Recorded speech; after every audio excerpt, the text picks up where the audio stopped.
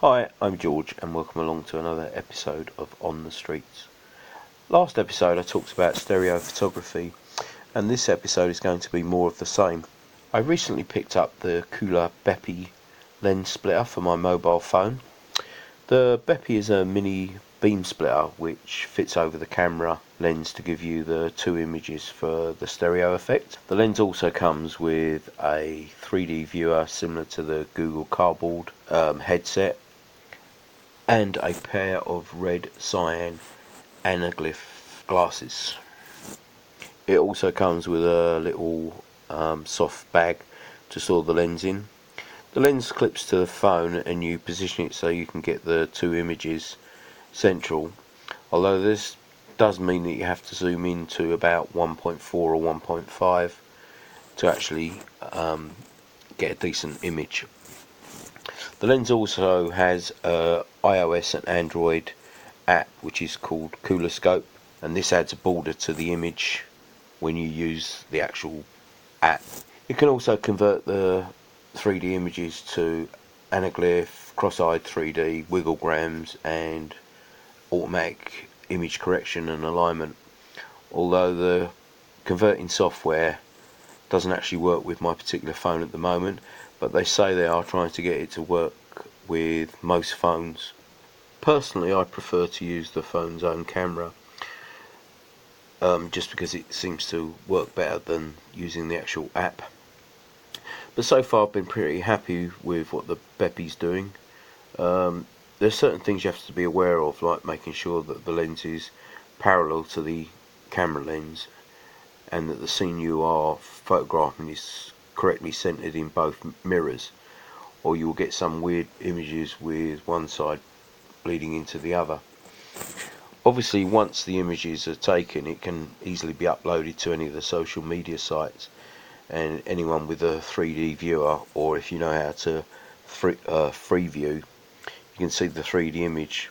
Now obviously, to actually be able to see the 3D image, you need to be able to either free view it if you can, or have some sort of specialist hardware, either a 3D viewer or possibly a Google Cardboard headset, or a pair of owl glasses which will allow you to see the two images separately for each eye and give you the 3D effect.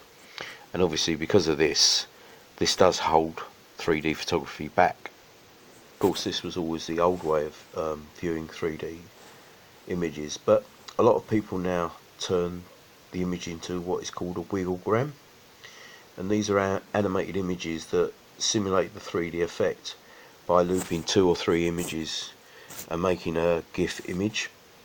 I have to say that I'm not a big fan of wigglegrams, as you don't get the true depth perception, but the advantage is you don't need the extra hardware, and it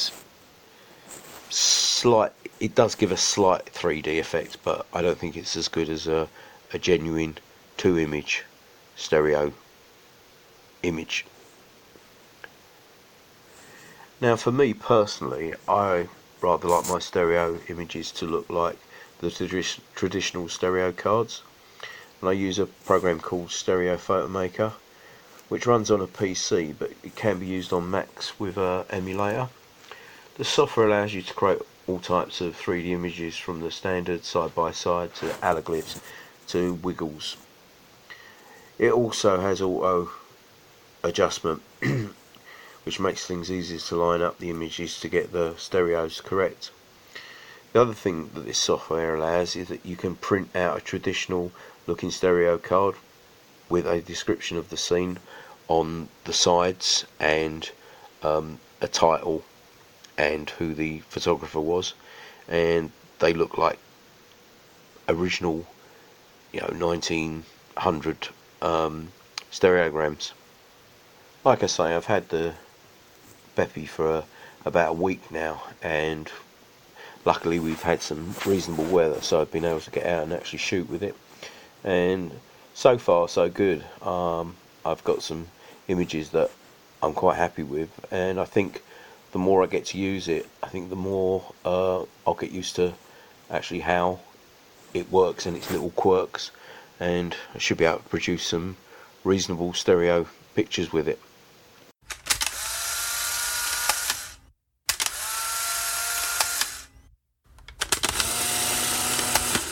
Some new news on the stereo camera market is that there is a company from Hong Kong on Kickstarter looking to produce a 35mm film stereo camera.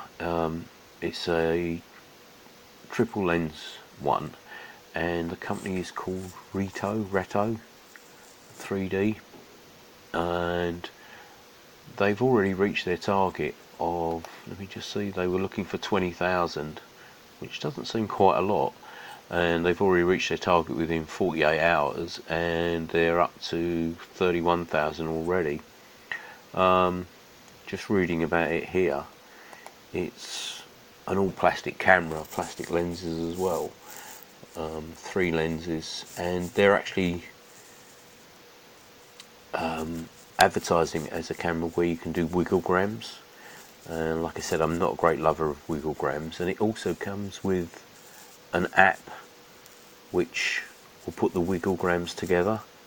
I'm not sure, obviously you still have to get your film processed and scanned to get it onto a computer, then able to get it into the actual app. But reading their bit for the actual camera, it's a 35mm camera suitable for 35mm negs and slide, built-in flash, film reload, it's not just a one go toy, focus free, lightweight, affordable, which is true actually, because it's saying here that they're going, it's going for about 60 quid on Kickstarter, and they're saying it could be 60 to 70 pound once it's actually produced. App support, upload and stitch multiple images into 3D GIFs in a few seconds. Wiggle the moment, go beyond the still frozen picture. And some of the images they're showing, they do look reasonably good for wiggles. And they're also they're shooting on Kodak Portra 400. So what does it say? It says with their triple lens system, takes 3 half frame images from 3 different angles. Yeah, so for a roll of 36 films you could get 24 3D images, and then yes, the app will stitch them together. But there's plenty of apps out there that will still stitch images together. What else have we got? Optical lenses 30mm, f11, focus 3 1 meter to infinity, shutter release is 1/25 of a second. Main material is ABS. It runs off of one AA battery, and I think that's more or less it. Yeah, so it'll be interesting to see. Like I say, it's already reached its target, and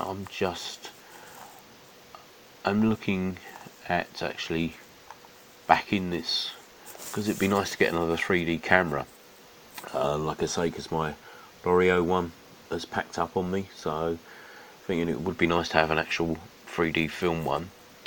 And yeah, like I say, it's the processing and then mounting the actual images, but there seems to be plenty of options nowadays to actually, once you've got them scanned in a computer, it seems to be a lot easier to actually auto align. Back in the day when you were using either slides or film, it was quite difficult to actually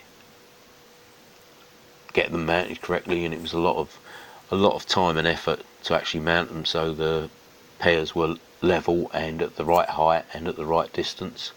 So yeah, this could be something worthwhile backing.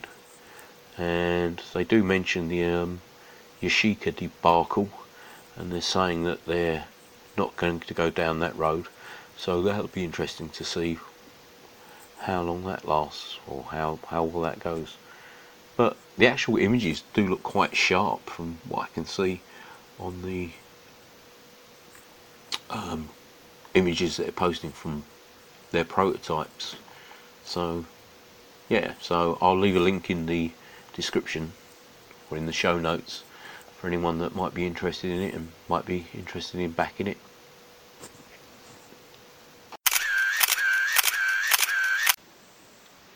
Well, this was just only a little short one about some bits and pieces that I've been up to and I've seen on the internet. So I hope you've enjoyed this one, and thanks for listening. Please subscribe. There'll be all the links in the show notes, and yeah, that's it. So once again, thanks for listening, and bye for now.